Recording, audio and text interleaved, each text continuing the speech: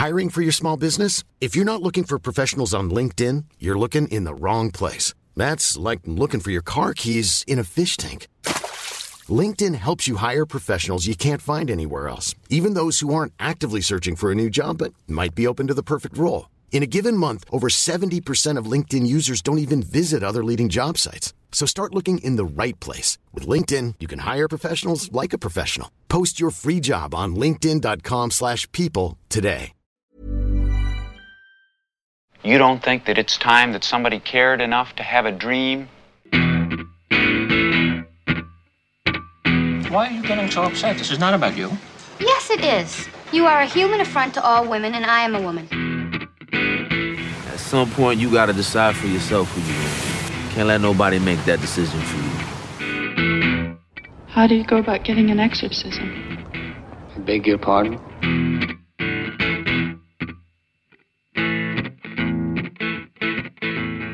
Hi, this is Mark Kermode. Thanks for downloading this Kermode on Film podcast. Now, if you're a regular Kermode on Film listener, you'll know that last week I ran down my list of my 10 favourite films released in the UK in the first half of 2020, from the beginning of January to the end of June. This is something I like to do halfway through the year. I know we're a little bit late, but we kind of got delayed. I did a podcast with Jack Howard ranking Christopher Nolan's movies in order, and that was meant to be one podcast. It ended up being 3, so it kind of pushed us back a few weeks. But inevitably, you can't have the sweet without the sour, the good without the bad, the light without the dark. So, this week I'm running down my top 10 least favourite films released in the UK in the first half of 2020. Now, I should begin by saying this.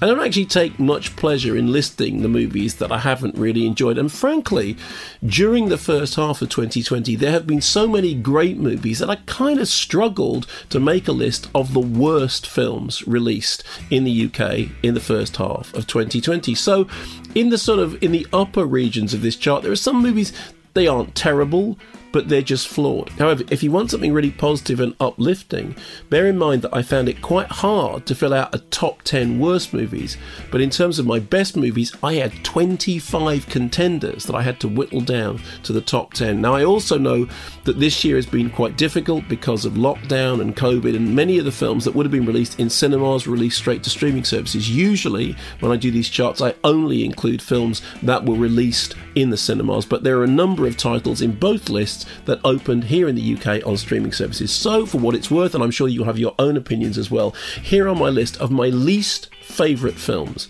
to open in the UK in the first half of 2020. Thank you for listening. So let's start at number 10 with a perfect example of a film which isn't universally terrible, but just ended up being so disappointing that it made it into my top 10 list. I'm talking about The Turning, the latest adaptation of Turn of the Screw, which of course was famously and brilliantly filmed by Jack Clayton as The Innocents back in 1961. This version was directed by Florio Sigismondi and executive produced by Steven Spielberg, so very good pedigree. It's a film that starts well, middles less well, and then completely falls apart in the third act, which is why it made it onto my list. It actually began life, as far as I can tell, I kind of looked this up because the production was clearly troubled. It began life in 2016 as Haunted, directed by Juan Carlos Fresnadillo, who made Intacto and 28 Weeks Later. The plug apparently was pulled by Steven Spielberg on that original production a month before shooting began, because a rewrite by Scott Z. Burns, had changed everything so much that the film had basically become a very different movie to the movie that was originally envisaged. A new draft was written, I think by Jade Bartlett, to be filmed by a new director and a new cast, and this new version of the film was in the can by April 2018. It was originally set to open in February 2019, and then it was pulled. And then it kept being put back, and it finally slipped out with very, very little fanfare in the UK early in 2020.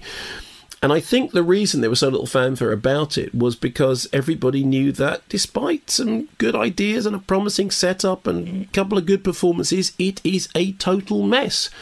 Crucially, and most surprisingly, it's not in the least bit scary. And if you don't believe me, then go back and watch The Innocents. That's a scary film. It's like the difference between the Wolf Rilla version of Village of the Damned and the John Carpenter version of The Village of the Damned. I mean, they're kind of the same story, but one of them is really chilling and scary, and the other is really, really boring. One of them's black and white, understated and creepy as hell. The other is colour, overblown, and not in the least bit frightening. Also, what The Innocents managed to do was to capture some of the ambiguity of the source. This, however, goes for a kind of fudgy, bifurcated third act, which has two endings, and then no ending at all. It is genuinely a film which, when I watched it in the cinema, I was sitting next to a colleague of mine, Linda Marek, and the film finished, and I turned and went, is that it? That's the end? That's genuinely it? So, started well, kind of fell apart in the middle, and then totally fell off a cliff in the final act. So, at number 10 in my list of my least favourite films released in the UK in the first half of 2020, a film that enables me to say, The Gentleman's Not for the Turning. Have you ever been a nanny? This is my first live-in job. Well, I hope you know what you're doing. The children are very special, Kate. They're thoroughbreds. Geez, your friends must love it here. I have no friends. You have no friends? Yep. Well, you have one now. Maybe. May I ask how the parents died? Well... Miles? Nothing should have to suffer. It's not that simple. I don't go in that part of the house. Why not? Don't wanna. Hello?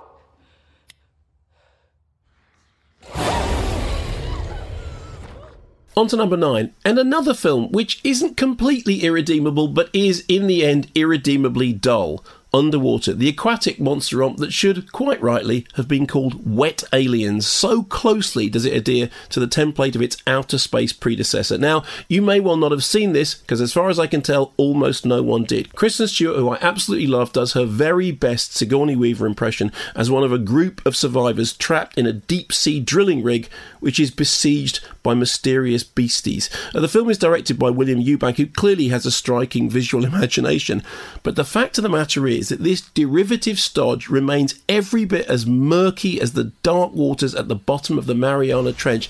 I sat there watching Underwater thinking, why isn't this any good?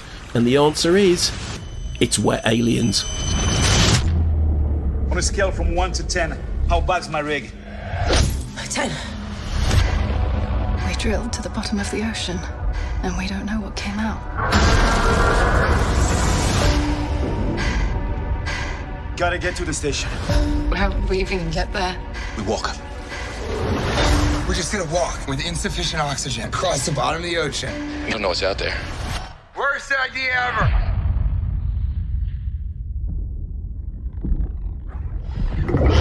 What was that? Turn your lights off.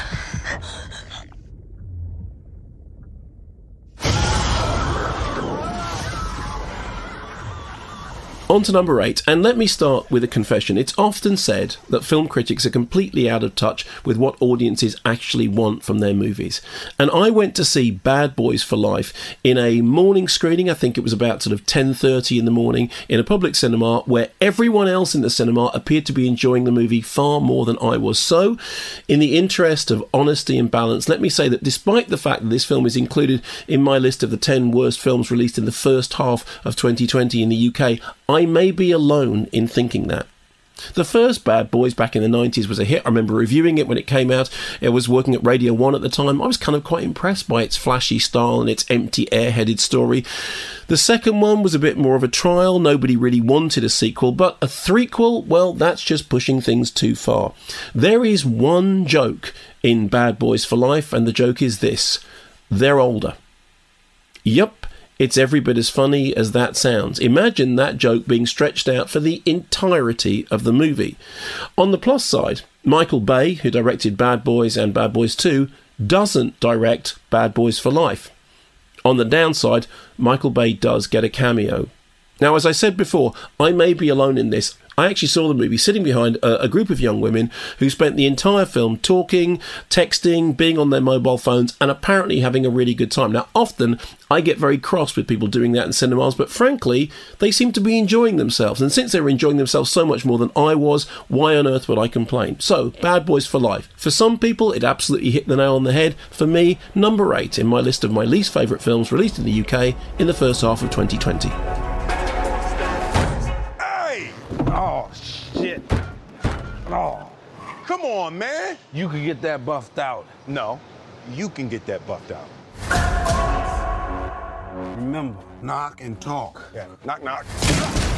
Miami PD, get down! What the hell happened to knock and talk? Hands behind your head right now. I got this. I'm gonna penetrate this man's soul with my heart. What? Watch and learn. Sir, I realize that you're scared. You know, sometimes fear. How deep you think you got in his soul? I'm done, Mike. I'm retiring. Uh-oh, here we go again. You want your legacy to be muscle shirts and body counts? So how are we doing so far? Are you generally agreeing with my choices or not? Please do let me know what your choices would be for the worst films that you've seen in the first half of the year. How about my number 7? At number 7, The Gentleman. Guy Ritchie goes back to his dreary, geezery roots with this self-consciously self-referential snooze fest that, in my opinion at least, made Lock, Stock look like Citizen Kane. Matthew Mahogany is completely miscast as the retiring marijuana kingpin whose Brit-based empire is under threat from a collection of leery stereotypes who are neither convincing nor interesting. Now, on the plus side, the film does feature Hugh Grant, who is clearly having a whale of a time playing a camp, sleazy tabloid investigator. The problem is that the script sounds like it was cooked up by a bunch of drunken Tarantino fans who'd spent far too much time hanging out in one of Guy Ritchie's celebrity London pubs. There is one moment in which they discuss the thrill of 35mm film and various film ratios, which should be tailor-made to make me excited, but I just thought it was boring and unconvincing. As I said, other people disagree. I know some people who think The Gentleman is actually a fine and upstanding film. I thought it was a load of old pants. And if you smell smoke, it's because there's a fire. So you're going to have to stamp that out quickly. These people are going to clean house, and you are part of that house. In the jungle, the only way a lion survives, not by acting like a king, by being the king. Oh. Brilliant. I've been waiting so long to be where I'm going. Oh, it's really warming up now, isn't it? The sunshine on your... There's only one rule in this jungle. When the lion's hungry, he eats.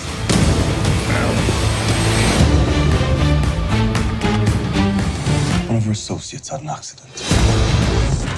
So you killed someone? No, it was the gravity that killed him. Gonna need those phones. So we're getting near the top 5, or rather that should be the bottom 5, but hovering just outside the 5 at number 6 is The Grudge.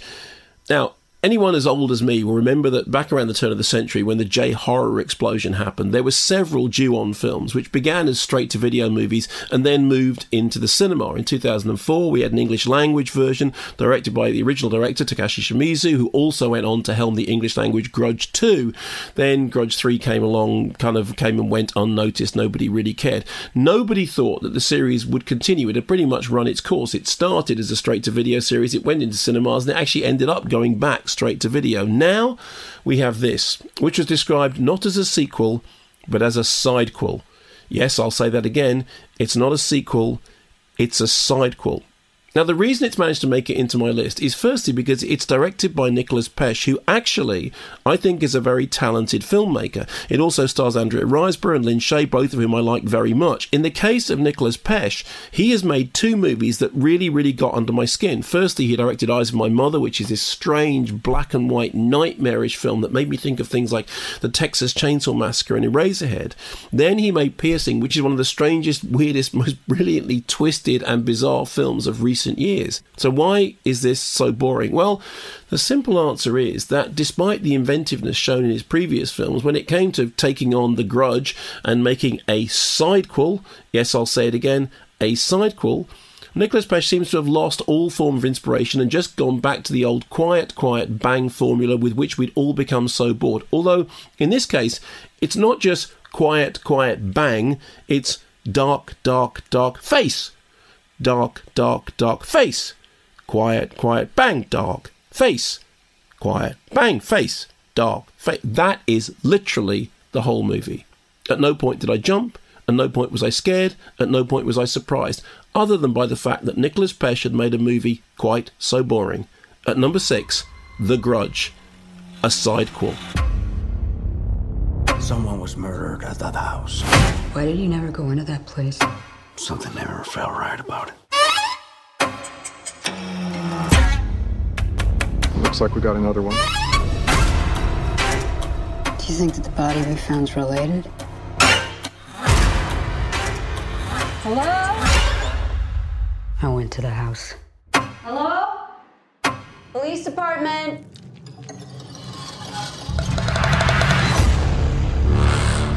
I think something followed me home. Mommy, what's going on? What's wrong? We need to leave right now.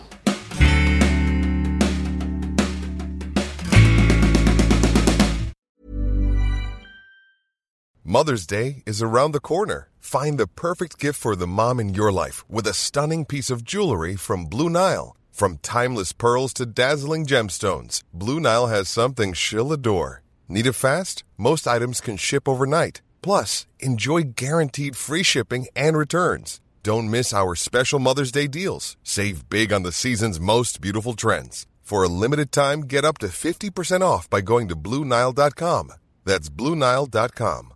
I'm Sandra, and I'm just the professional your small business was looking for. But you didn't hire me because you didn't use LinkedIn Jobs. LinkedIn has professionals you can't find anywhere else, including those who aren't actively looking for a new job, but might be open to the perfect role, like me. In a given month, over 70% of LinkedIn users don't visit other leading job sites. So if you're not looking on LinkedIn, you'll miss out on great candidates like Sandra. Start hiring professionals like a professional. Post your free job on linkedin.com/people today.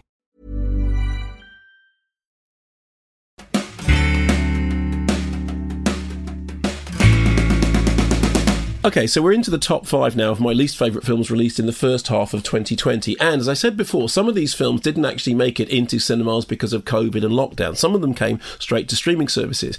That might mean that you haven't seen some of them, like The Iron Mask, aka The Iron Mask, Mystery of the Dragon Seal, aka Mystery of the Dragon Seal, an 18th century Russo-Chinese romp nominally starring Jason Fleming, Jackie Chan and Arnold Schwarzenegger, alongside fleeting cameo appearances by Charles Dance and Rutger Hauer, the latter in one of his final roles. Now, this isn't flagged up, but the film is actually a sequel to the 2014 film Forbidden Kingdom, which, like its predecessor, had been released around the world under umpteen different titles. The Iron Mask finds Fleming's map maker teaming up with the titular Russian Tsar to battle a face-swapping witch who has imprisoned a dragon whose eyelashes make tea. Or something like that. I mean, to be honest with you, I had very little idea what was going on, and I actually don't think the scriptwriters had much more of an idea. The most important thing is that the publicity images make it look like this is a film that stars Arnold Schwarzenegger and Jackie Chan, both of whom get producer credits. It doesn't. They are very much secondary characters. In fact, there is just one entertaining punch-up between the two of them and not a whole lot more. The rest is just this all-over-the-place mishmash of slapstick wirework, comically bad dubbing, incoherent plotting, and shonky CGI land and seascapes. It's also worth noting, although they kind of bury this fact, you have to seek it out, that the film was originally designed to be a 3D spectacular, which kind of explains all those chains being chucked at the cameras and fishes and fairies flying towards the screen. However, the film was released here in the UK on streaming services, where, as everybody knows, you don't get 3D. Which means that all the pointy cinema gimmicks for pointy 3D fun were absolutely pointless when you watched it in the UK. At number 5, The Iron Mask. In 500 years, no one has ever escaped. You're not going anywhere. It's the tower! So stupid. On to number 4, and at number 4, another film that opened here in the UK straight to streaming services, The Host. No, not the Bong Joon-ho creature feature The Host from 2006, which I absolutely love. Not the Andrew Niccol, Stephanie Meyer sci-fi thriller The Host from 2013, which I actually like a lot more than most people. I mean, I went to see that at the cinema. I kind of enjoyed it, although it got terrible reviews. Not the Miranda Pinnell documentary The Host from 2015, or indeed any of the other many movies called The Host, few of which could be quite as unoriginal and uninspiring as this. The plot of this new film, The Host, follows a lovelorn, gambling-addicted London banker on a fool's errand to Amsterdam, where he finds himself mixed up with a sinister Chinese drug smuggler, some European femme fatales, and a whole host of international movie cliches. The film opens with this kind of Saul Bass-inspired title sequences, which flags up how much of a debt the film thinks it owes to Hitchcock. The problem is this: never invoke Hitchcock unless, like Brian De Palma, you're going to do a very, very bang-up job of imitating and sometimes equaling Hitchcock for the rest of the movie. No, most of the time, if you remind people that Alfred Hitchcock made great movies, all they will do is spend the rest of the movie wondering why they're not watching a Hitchcock movie rather than watching whichever piece of rubbish you have used to pay homage to Hitchcock. The plot may be labyrinthine, but the only real mystery with The Host is what on earth Derek Jacobi is doing, agreeing to provide a ripe wraparound cameo, and, more importantly, why it's been left to a member of McFly, take a bow Dougie Pointer, to save the day. What have you done? That family is the most powerful family in the city. Stand well away from the house. We were wondering if you had a room we could rent for a few nights. This is your room. Have a lovely stay. Father, we might have a problem. Beware, even those who look innocent can be dangerous. We can choose any room, even on the wrong path. Sacrifices will be made. Okay, so we're into the top 3, and this is where things start to get really bad in my list of my least favourite films released in the UK in the first half of 2020. At number 3, Woody Allen's A Rainy Day in New York. Timothée Chalamet, like so many of his colleagues, has apologised for appearing in this Woody Allen feature.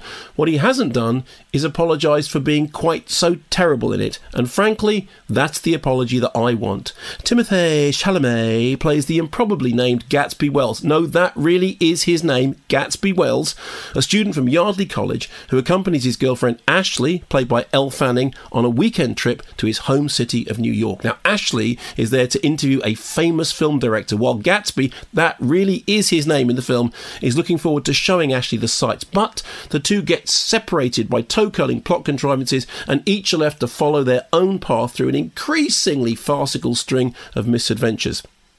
A Rainy Day in New York was shot in 2017 and completed in 2018. It was first financed and then dropped by Amazon against the backdrop of negative publicity about what Allen called, quote, a 25-year-old baseless allegation of sexual abuse. Nevertheless, several key cast members subsequently expressed regret for having appeared in Allen's film and indeed donated their salaries to charity. But that's not why the film appears at number 3 in my list of the worst films released in the first half of 2020. No, whatever your opinion of the background scandal or lack of it, the problem with A Rainy Day in New York is that it is simply not very good. In fact, it's very, very, very bad.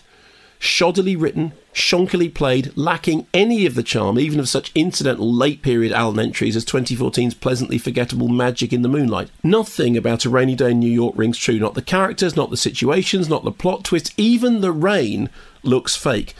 The weirdest thing is that quite early on in A Rainy Day in New York, there is a movie within a movie. Our central character stumbles onto the set of a movie, and the movie set in the movie looks like it was dreamed up by somebody who has never been on a movie set in their entire life, which is astonishing since this is something like Woody Allen's 48th feature.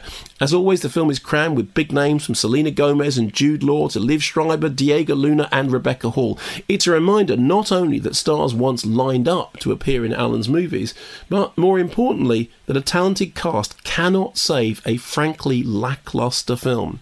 The title may invoke the romance of the rain, but take it from me, the film itself is just poor.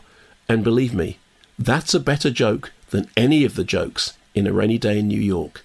Thank you, Timothée Chalamet. She's apparently onto a very big story. She takes her job very seriously. I shouldn't imbibe so copiously. I become passionate, aggressive, absurd. I just... Hey, Ashley. I can't talk to you right now. What could possibly be so secretive about that? Unless there's some funny business going on. Unless there's some funny business going on. This is real life. Real life is fine for people who can't do any better. It's supposed to be one tiny little lousy hour interview. Instead, we lost the whole weekend. I'm onto a real story here. Take off your raincoat. I can't. I have no clothes underneath.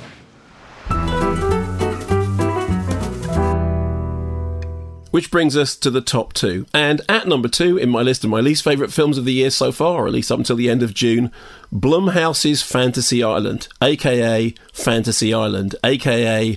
why on earth did anyone think we wanted a big screen reboot of Fantasy Island? I mean, honestly, in the list of things that I wanted to see in the cinema this year, a prequel to the ABC TV series reimagined as a Blumhouse label horror comedy mishmash was so far down the bottom of the list. So Michael Pena is the guy who runs the mysterious island where fantasies come true, but dreams can become nightmares. Be careful what you wish for. Now, it's easy to see why they made the movie. The film cost $7 million, and the last time I looked, it had taken around 41. So, amazingly, it was financially worth it. And good, I'm glad it washed its face, because on every other level, it is an absolute disaster. A tonal mishmash of comedy, horror, and suspense that is neither funny, nor horrific, nor suspenseful. I mean, for a start, the plot doesn't make any sense at all. And incidentally, I say that as somebody who watched the TV series. More importantly, it's not just that it doesn't make sense, it's that it doesn't make interest. I couldn't tell whether I was supposed to laugh or scream, but I'm pretty certain that I wasn't supposed to snore. I never believed in, cared about, or even remember the names of any of the characters in this ill-judged TV reboot. Like I say, it would be lovely to be able to tell you that the actors chew the scenery. For most of the film, the actors look like they are the scenery. It's like the whole film is one limp setup for a terrible joke about a tattoo. At number 2, Blumhouse Fantasy Island. That is a really good hologram. There is only one fantasy per guest. And you must see your fantasy through. It brought her back to life. No matter what. Oh my God. That's really her. Rourke, this is not what I meant. What the hell is this place? People die here. The island's twisting what we asked for.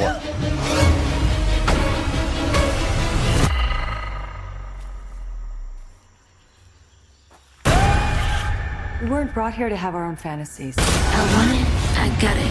I want it. We were brought here to be a part of someone else. I got it. I want it, I got it.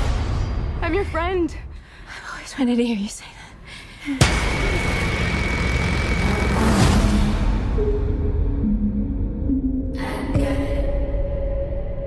And so we've arrived at the number 1 spot, my least favourite film released in the first 6 months of 2020 in the UK. And I have to say, it is a country mile ahead of everything else behind it. The worst film released so far this year is, of course, Dolittle.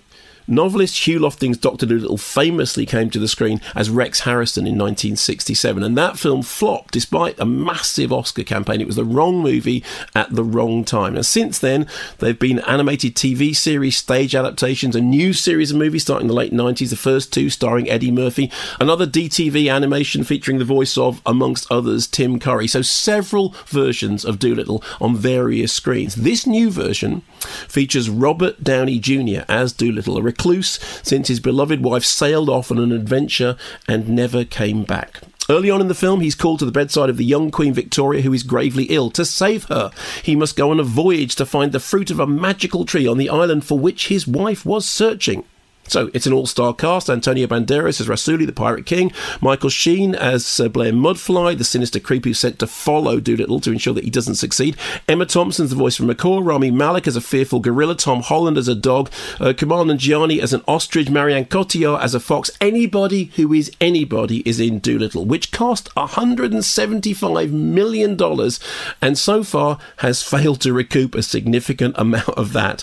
Worth noting, incidentally, you can say what you like about the Eddie Murphy Murphy movies, both of them made money. This new version is directed by Stephen Gaghan, who wrote Rules of Engagement, the William Friedkin film. He won an Oscar for writing Traffic. He was nominated for an Oscar for writing Syriana, which he also directed.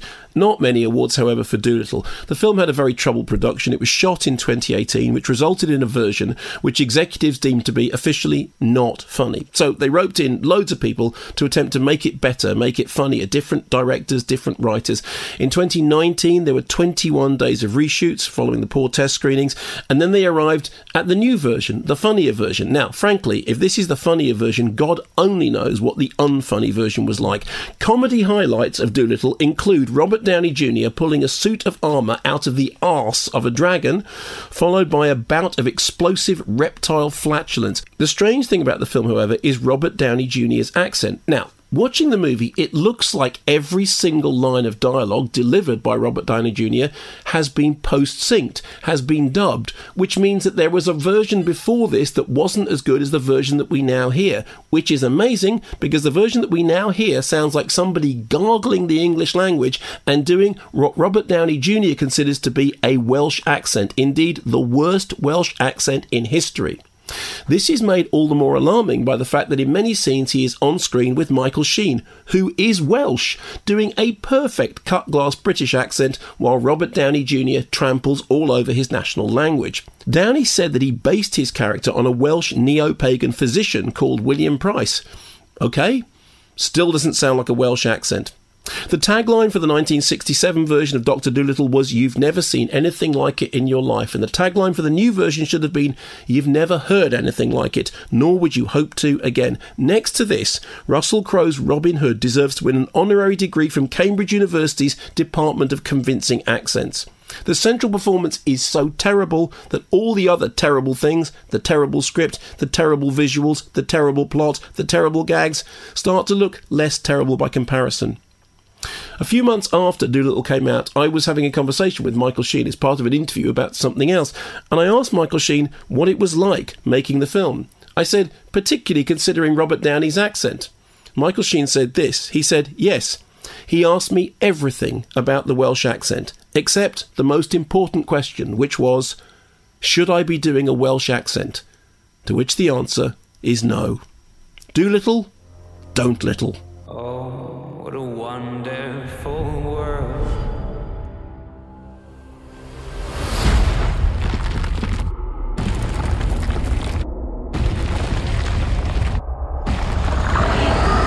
Nobody told me there'd be a dragon.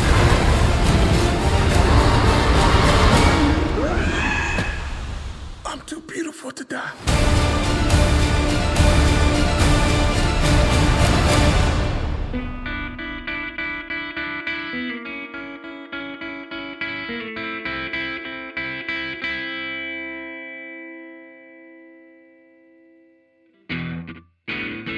So there you have it, my rundown of my 10 least favourite films released in the first 6 months of 2020 in the UK. At number 10, The Turning.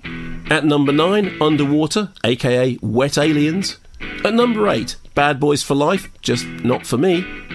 At number 7, The Gentleman, get back in your pub, Richie. At number 6, The Grudge. At number 5, The Iron Mask, Mystery of the Dragon Seal. At number 4, The Host, no, not that one, or that one, or indeed that one.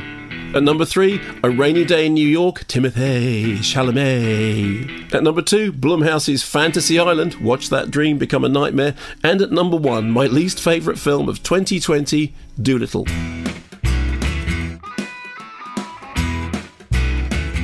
Now, I'm sure you have your own list. There must be titles that I've included that you really liked, or titles that I've left out that you really didn't like. Why not let me know? You can get in touch through Twitter. It's at Kermode Movie or at Kermode on Film. Also, why not visit our Patreon page? There's loads and loads of extras, including exclusive video that you can't see anywhere else. Thanks so much for listening to this podcast.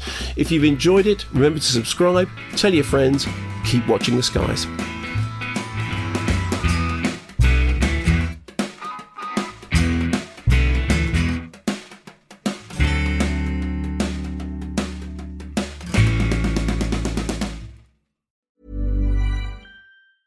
Normally, being a little extra might be a bit much, but not when it comes to healthcare. That's why United Healthcare's Health Protector Guard fixed indemnity insurance plans, underwritten by Golden Rule Insurance Company, supplement your primary plan so you manage out-of-pocket costs. Learn more at UH1.com.